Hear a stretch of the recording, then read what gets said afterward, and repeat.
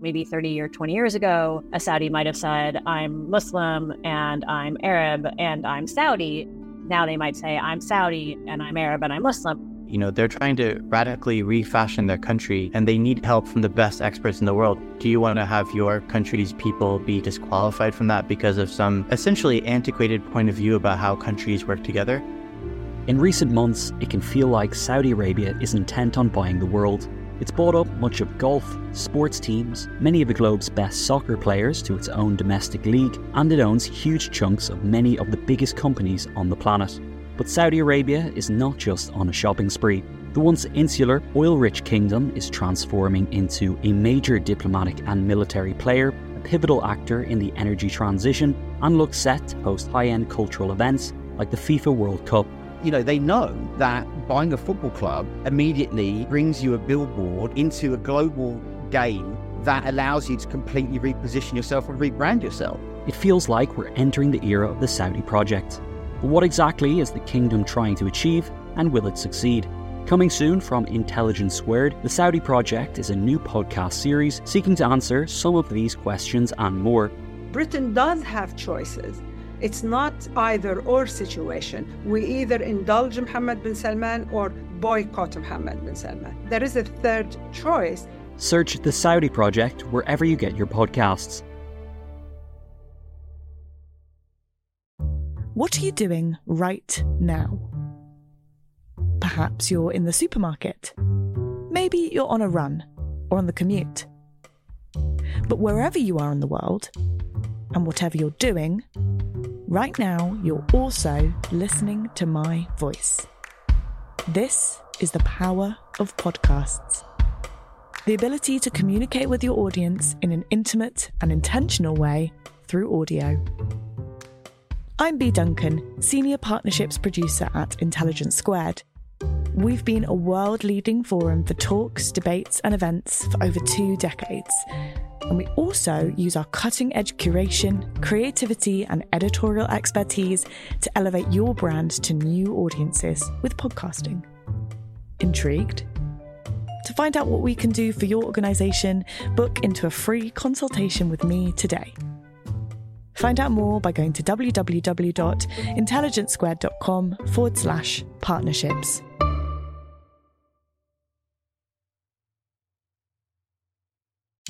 Welcome to Intelligence Squared. I'm Connor Boyle. Today, a dip into the archive for a biblical clash from 2019 when we invited experts to explore the storytelling of the Old versus New Testaments. The event gathered a panel from literature and theology to decide which half of the good book, the Old or New Testaments, are the more revelatory reads in terms of message, literature and legacy. If you'd like to hear the episode ad-free and enjoy the full-length version, you can support Intelligence Squared's mission to foster honest debate and compelling conversation by heading to intelligencesquared.com/membership or by subscribing by hitting the subscribe button in your Apple Podcasts app. Now let's join our host, the comedian and author, David Baddiel, with more. Thank you. Hello, good evening, and welcome to tonight's Intelligence Squared debate. Old Testament versus New Testament, passion, poetry, and the world's greatest stories. I'm David Baddiel, and you may wonder what the fuck I'm doing here. Well, the answer is I'm the perfect person to chair this debate. I'm not, obviously, but go with it. Because I'm Jewish. I am really quite Jewish. If anyone follows me on Twitter, you'll see that my Twitter biography just says Jew. My grandfather on my mother's side was a rabbi. He actually died quite recently, that man. He died on the occasion of his 92nd birthday, which was a great shame as we were only halfway through giving him the bumps. I'm not a believer, you should know. I'm an atheist Jew. You see, this is where I'm in the middle of this debate. People ask me, how can that be? A lot, actually. People say, how can you be an atheist Jew? And I explain that I don't believe in God, but I do believe in Larry David. That is essentially it. I did briefly in my teens flirt with Buddhism, which would have made me a Buddhist Jew, which is someone who believes you should renounce all your material possessions but still keep the receipts. So you might think, okay, you're an atheist, but you're still a Jew, so that surely biases you towards the Old Testament, the Hebrew Bible. But in my defense, I would say that my favorite musical is Jesus Christ Superstar. It absolutely is, which is basically the New Testament with 1970s choreography. It's the Gospel According to Seaside Special. Anyway, the jokes are clearly starting to falter, so perhaps we should get on with the debate. It's time to introduce the first of our speakers tonight. And I know a lot of you have been looking at these people and thinking, I wonder what sides each of them are going to be on. But I could begin to release that tension now by introducing our first speaker, who will be speaking on behalf of the Old Testament. He's one of our greatest novelists, best known perhaps for winning the Booker Prize in 2010 with The Finkler Question. His new novel, Live a Little, will be published later this month. He's also, in my opinion, a fantastic newspaper columnist and has described himself as the Jewish Jane Austen, although he is yet to write a novel called Pride and They Secretly Control the World Prejudice. Howard Jacobson, ladies and gentlemen.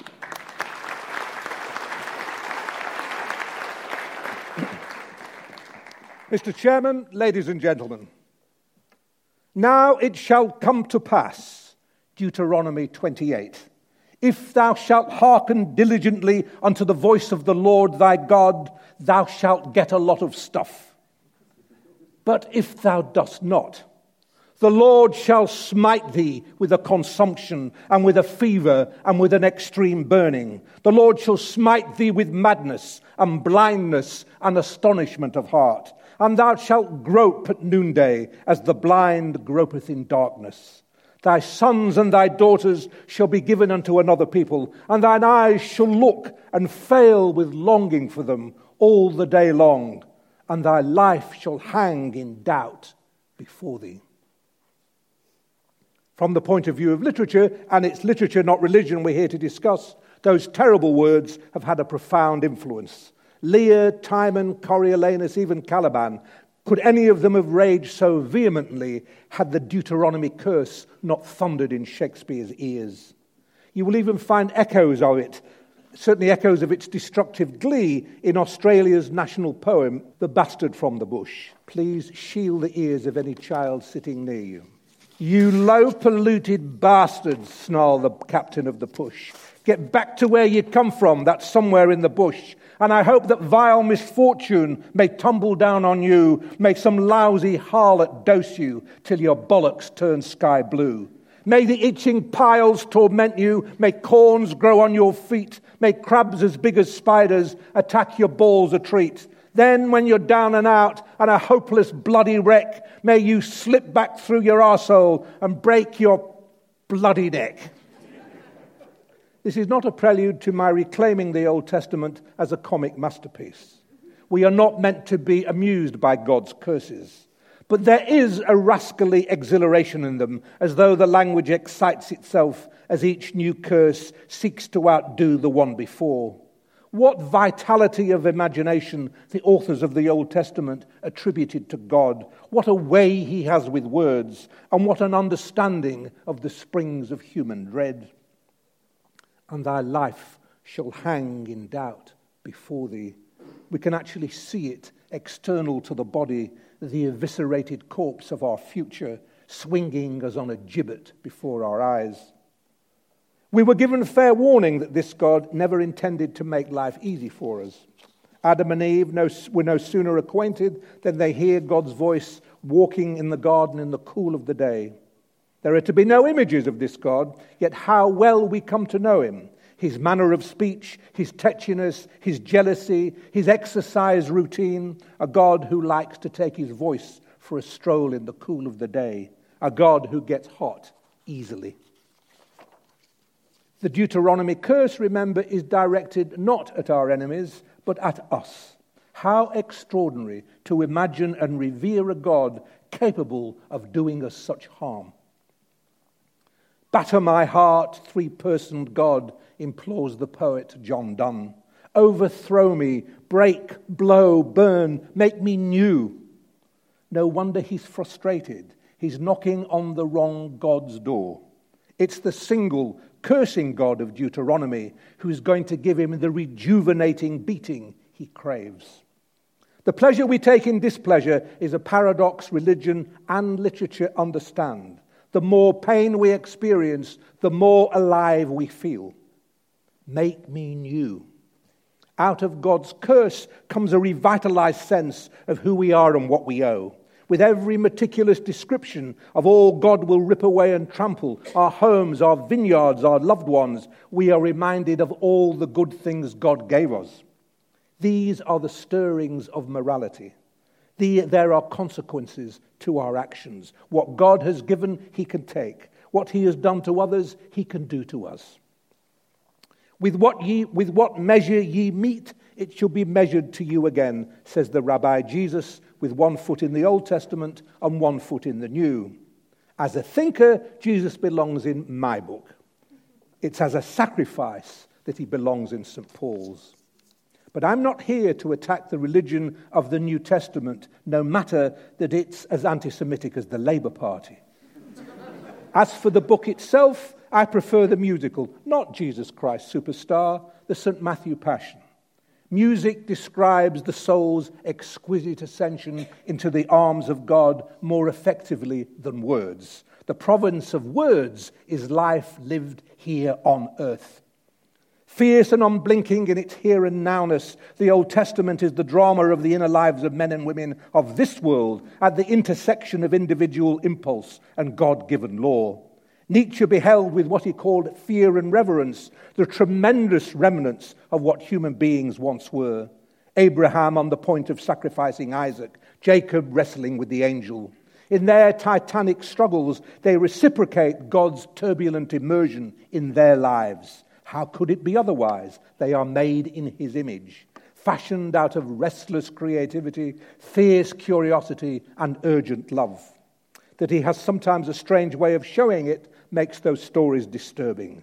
Does he really want Abraham to sacrifice Isaac? A child whose preciousness to Abraham God himself acknowledges. Take thy son, thine only son. And what are we to make of Abraham's willingness to obey? What we are to make of it is that we don't know what we are to make of it. We no more approve than we approve of Raskolnikov killing the old woman in Crime and Punishment. The Abraham and Isaac story describes a staging point in the long historical process of weighing contrary cause on our humanity. The old unwavering injunctions issued by a God whose imperious voice goes walking in our garden, and the gentler familial affections. But even that makes it sound too abstract, for this is storytelling of the highest order. And Isaac spoke unto Abraham his father and said, My father. And he said, Here I am, my son. Silence as cavernous as the deepest oceans. The New Testament retold this story with Jesus playing Isaac, thereby losing the agonizing human intimacy. If Isaac is to die, it won't be at the hand of a baying multitude of Jews. It costs us nothing to despise. It will be at the hands of his father. And Abraham stretched forth his hand and took the knife to slay his son. Now, God, what would you do?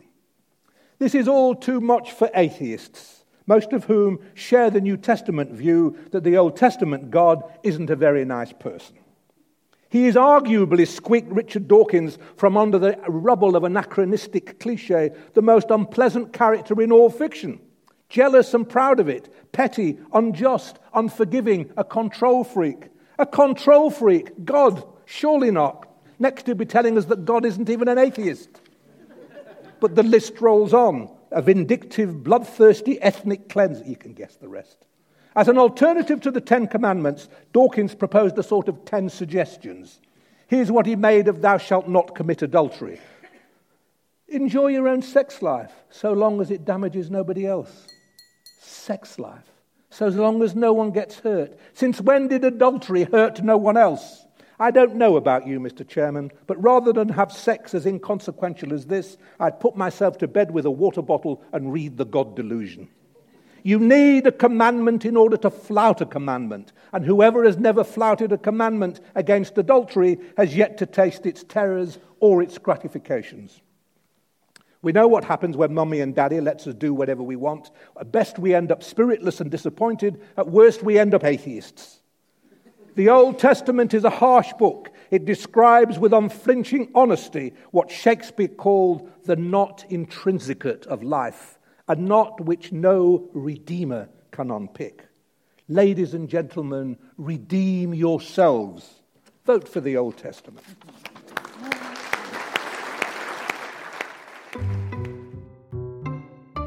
The events calendar is filling up here at Intelligence Squared, and to create each one, we obviously rely on some brilliant guests and onstage talent. But behind the scenes, there's also a producer, a production team, and the budget in the mix too. You've got to keep an eye on all of that stuff in one place. NetSuite is the #1 cloud financial system, bringing accounting, financial management, inventory, and HR into one platform, slashing manual tasks and errors. And you can cut the cost of maintaining multiple systems because it's super easy to get started. NetSuite exists in the cloud, you see, no hardware needed, so you're cutting IT costs too. That's why over 37,000 companies have already made the move. And now, by popular demand, NetSuite has extended its one-of-a-kind flexible financing program for a few more weeks. Head to netsuite.com/squared. That's netsuite.com/squared. netsuite.com/squared.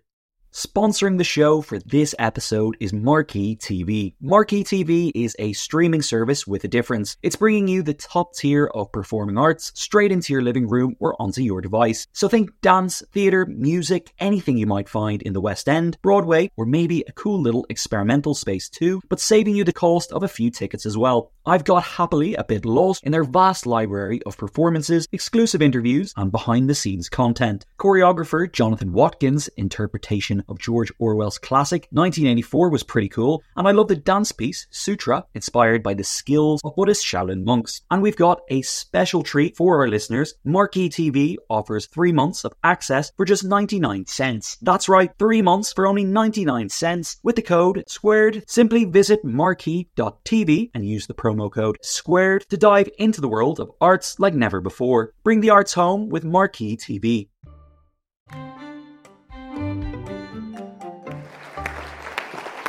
Thank you very much. Thank you, Howard. That was a very marvellous speech, and I think as near as one can possibly get on this earth to actually seeing the voice and face of the Old Testament God himself. So our first speaker for the New Testament is a parish priest who is also the presenter of the Radio 4 show Saturday Live. He was also, of course, you will know, in the Communards, which means he's the only member of the British clergy to have had a #1, unless you include Take Your Daughter to the Slaughter by Judas Priest.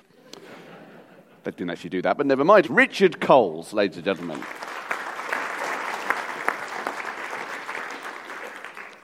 Dearly beloved, as you might have inferred from the introduction and from my appearance, I have a particular angle on this kind of thing. 2 things I want to say before I start talking about the New Testament in particular. One is that as a card-carrying, paid-up Christian and a representative of that particular body of faith, doctrine, history, and practice, there is, of course, a particular way of understanding the relationship between the New Testament and the Old Testament.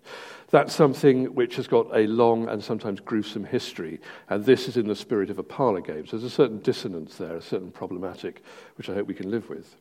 The second thing is, of course, that it's just to disagree with the premise of the question. The idea that you can have the New Testament without the Old Testament is something that simply doesn't stand up. One of my favourite heretics, indeed heresiarch, super heretic of the early church, was Marcion, who was active around the year 150, who, like a great many people since, looked at the Old Testament and saw that the description of God encountered therein, the Yahweh of the Jewish people, was simply inconsistent with the God he saw in the Jesus Christ of the New Testament. So he just edited it out entirely and produced his own version of the Bible, stories about Jesus, and then selected highlights from the epistles of St. Paul. He was somebody who believed, he was a ditheist. He believed that the God of the New Testament was above the corruptible matter of the world, and that was the business of the God of the Old Testament. So he divorced the two entirely, running immediately into the soup with the Orthodox in the persons of Tertullian and Irenaeus, 2 of the early fathers, who gave that short shrift, understanding that if God incarnate in Jesus Christ is not mixed up intimately, perfectly, wholly in the business of being human, then the resurrection means nothing, and you don't get off home base. So, there you go. My own I mean, I'm like lots of people. I thought I knew the New Testament. I was a chorister when I was a kid. I went to an English public school. I spent a lot of my time in chapel. I knew the texts intimately while I was still in short trousers. I sang them. I knew them. But it was really only in my late 20s when I came to faith. I should say I was also a card-carrying, signed-up atheist from the age of 8, and indeed started our school chapel choir Atheists Club at the age of 8, 3 of whom are now ordained, 2 Anglicans and a Buddhist priest in Stockport, but there you go.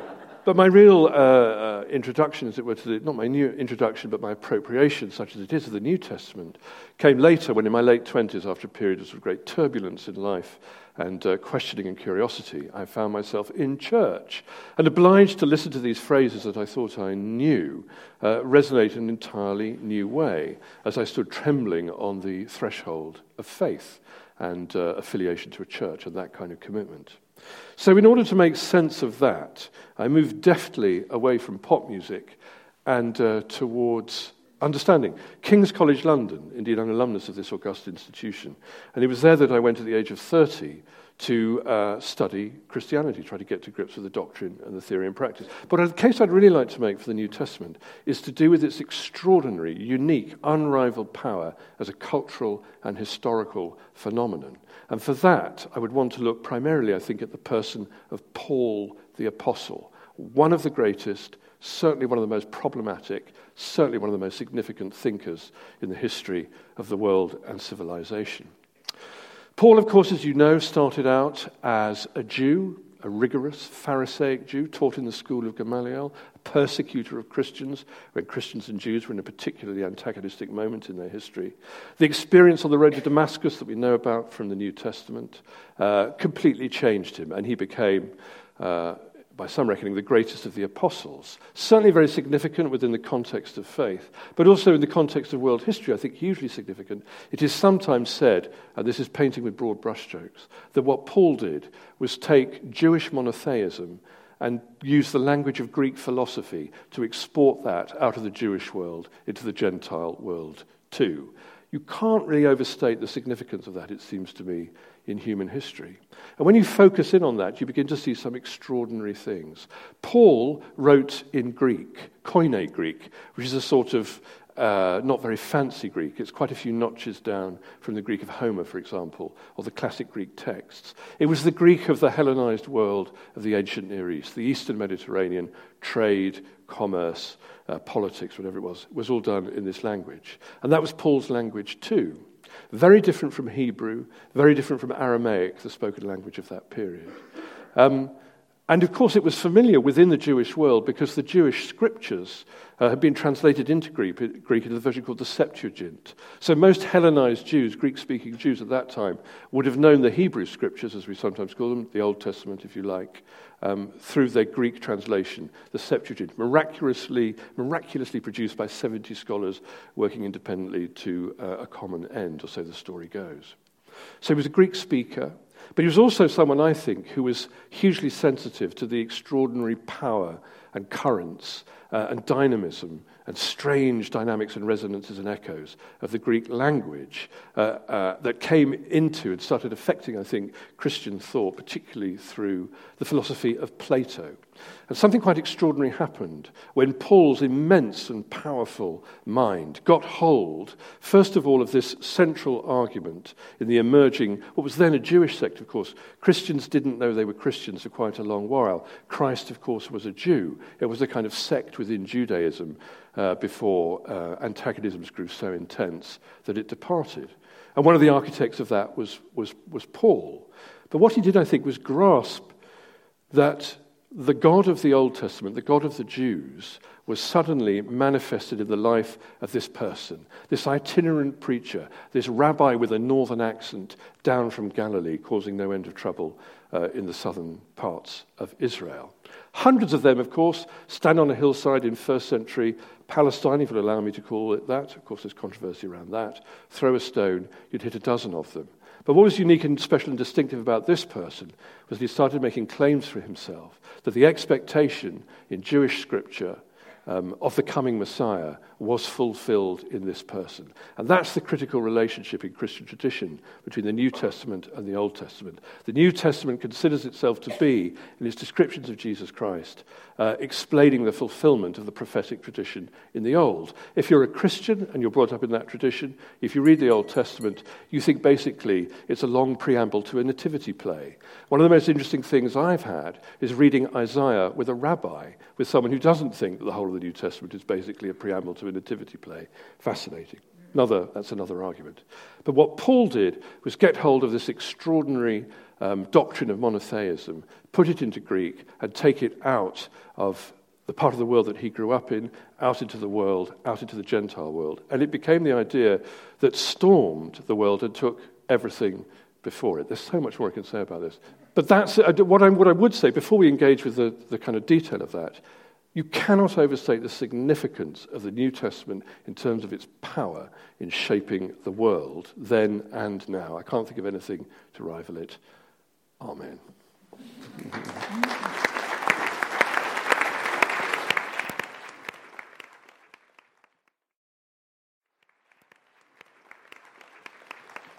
Thank you, Richard. Okay, so to continue to upend your expectations, tonight our second speaker for the Old Testament is a Christian novelist, a regular contributor to the Today programme's Thought for the Day, a slot I think should be extended to humanist and atheist thinkers, but we'll perhaps have that debate another day. Please welcome, in the meantime, Anne Atkins. Thank you. Both of the men had been trained for this moment their whole lives long, and yet they were excited as little children. And you're ready to give it to us? I am. Now? Now, said Deep Thought. They licked their lips. Though I don't think, added Deep Thought, that you're going to like it. Doesn't matter, we must know it now. Now, the tension was unbearable. You're really not going to like it. Tell us. All right. The answer to the great question, yes, of life, the universe, and everything, yes, is, yes, 42, said the computer with infinite majesty and calm.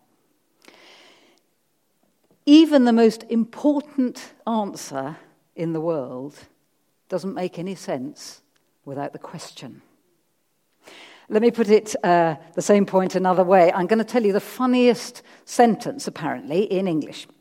The punchline, which obviously is the funniest bit of the joke, of what has been voted the funniest joke in the world, goes like this. Okay, now what? Now, the trouble is that even the funniest bit of the funniest joke in the world doesn't make an awful lot of sense without what comes evidently self-contained. The fact that we've had thousands of years of Judaism, the fact that there are millions of believing Jews in the world, testifies to the fact that the Old Testament stands alone. But as Richard has so kindly argued for our side, the New Testament is completely meaningless without the Old Testament. When I was a student, I was mystified that there was a guru that you've probably never heard of called Sai Baba, who seemed to have done all the miraculous things Jesus had done. He was healing people, he was raising people from the dead, he even brought himself back from the dead. I don't know how good the evidence was, but that's what his believers taught. Why was he not as famous as Jesus? Because there was no context. He was just a trickster, a magician. And Jesus would also be completely meaningless without the context. As Richard has also demonstrated, Marcionism died out within a generation. Marcionism was the religion that tried to rely on the New Testament alone without the Old Testament. Doesn't make any sense. The difference between the New Testament and the Old is a bit like whether you prefer answers or questions. Many of you may be addicted to this in the morning. A crossword, right? It's got all the clues and it's got blanks that you fill in. I bet none of you are addicted to this. The answers to yesterday's crossword with no clues. Completely pointless. And that's a bit what totally what the New Testament is like without the Old Testament. Let's just take Jesus. I mean, I could give you hundreds of examples of this. I haven't got time. But just a couple of examples of Jesus' own life. Who are you? He was asked. Are you the Messiah? I am, and you will see the Son of Man sitting at the right hand of the Mighty One and coming on clouds of heaven. The high priest tore his clothes. We don't need anything else. They all said he was worthy of death. Nonsense. If you don't understand the Old Testament, if you've never read the Old Testament, it doesn't make any sense. He says something that seems meaningless, and everybody says he should be killed. Put it in context. Daniel, in my vision at night I looked, and there before me was one like a son of man coming with clouds of heaven, given authority, glory, power. All nations and peoples of every language worshipped him. Do you see the context is everything? Without it, Jesus would be nothing but another Sai Baba. Or take this one. Who are you? Abraham looked forward to my day. What do you mean? You're not even 50. What do you mean, Abraham? Before Abraham was, I am. They picked up rocks to kill him. Why? Because they all knew this. Take off your sandals, for the place where you're standing is holy. I am the God of your father, the God of Abraham, Isaac, Jacob. Moses hid his face, afraid to look. Who shall I say you are? I am. Tell the Israelites, I am has sent you. Of course he was worthy of death. What an outrageous thing to say. Perhaps the most telling is when we see Jesus face to face with somebody who didn't know the Old Testament. All four Gospels show the governor, the Roman governor, completely mystified. What shall I do then, he says in Matthew. What crime has he done? I don't understand. What's he done? Mark, what's he committed? Luke, I've examined him thoroughly. Once, twice, for the third time, he said, what's he done? I don't understand. In John, he says, exasperated, do you think I'm a Jew? Pilate says. He doesn't know what's going on because he doesn't know the Old Testament. Now, coming back to the crossword, on the road to Emmaus, when Jesus, after his death and resurrection, he's walking along with two disciples who don't recognize him. And he explains about even before he was born, Mary's pregnancy is all from the Old Testament, isn't it? The birth is all from the Old Testament. His life, his death, his resurrection, he showed it all from the Old Testament. The scriptures show you what should happen. That's this. You should be able to work it out. You don't even need the New Testament. We only need the New Testament because we're stupid, actually, and can't work out the clues. Now, there may be many here tonight, as Howard said, who have come, not so interested in the faith, the religion, whatever, but the literature.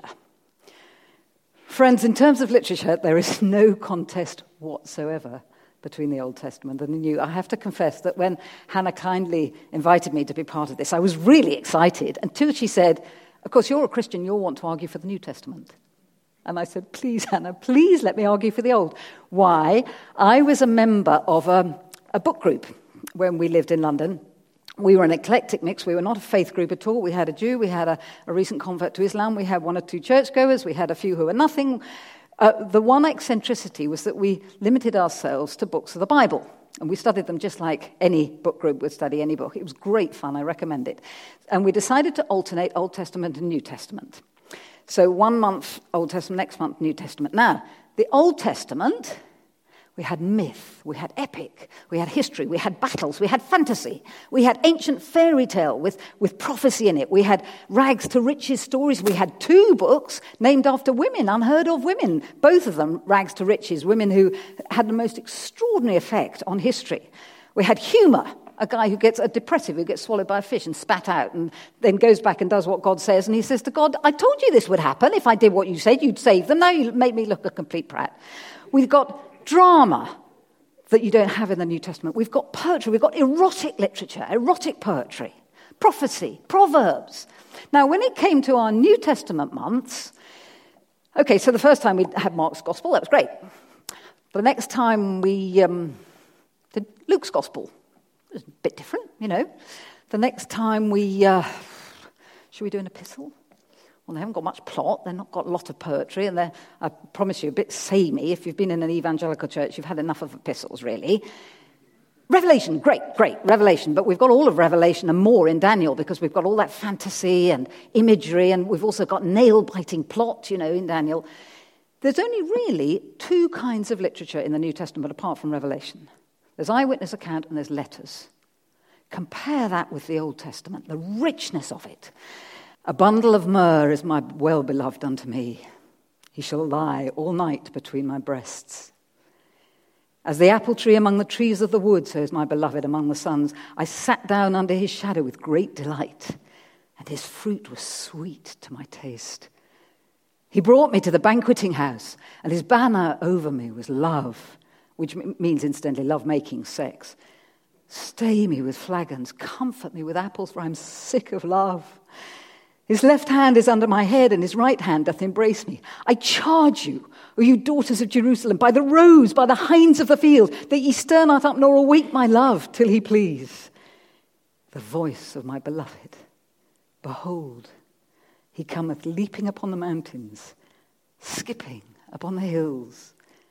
My beloved is like a roe or a young hart. Behold, he standeth behind our wall. He looketh forth at the window, showing himself through the lattice. My beloved spake and said unto me, Rise up, my love, my fair one, and come away. For lo, the winter is past, the rain is over and gone. The flowers appear on the earth. The time of the singing of birds is come, and the voice of the turtle is heard in our land. The fig tree putteth forth her green figs, and the vines with the tender grape give a good smell. Arise, my love, my fair one, and come away. Thanks for listening to Intelligence Squared.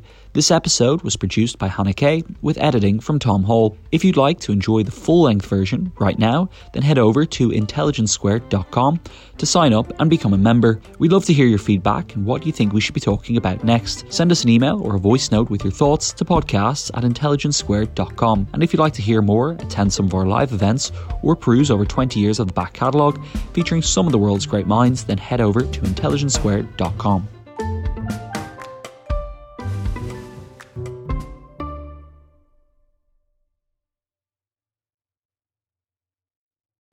What are you doing right now? Perhaps you're in the supermarket. Maybe you're on a run or on the commute. But wherever you are in the world, and whatever you're doing, right now you're also listening to my voice. This is the power of podcasts. The ability to communicate with your audience in an intimate and intentional way through audio. I'm Bea Duncan, Senior Partnerships Producer at Intelligence Squared. We've been a world-leading forum for talks, debates and events for over 2 decades. And we also use our cutting-edge curation, creativity and editorial expertise to elevate your brand to new audiences with podcasting. Intrigued? To find out what we can do for your organisation, book into a free consultation with me today. Find out more by going to www.intelligencesquared.com/partnerships.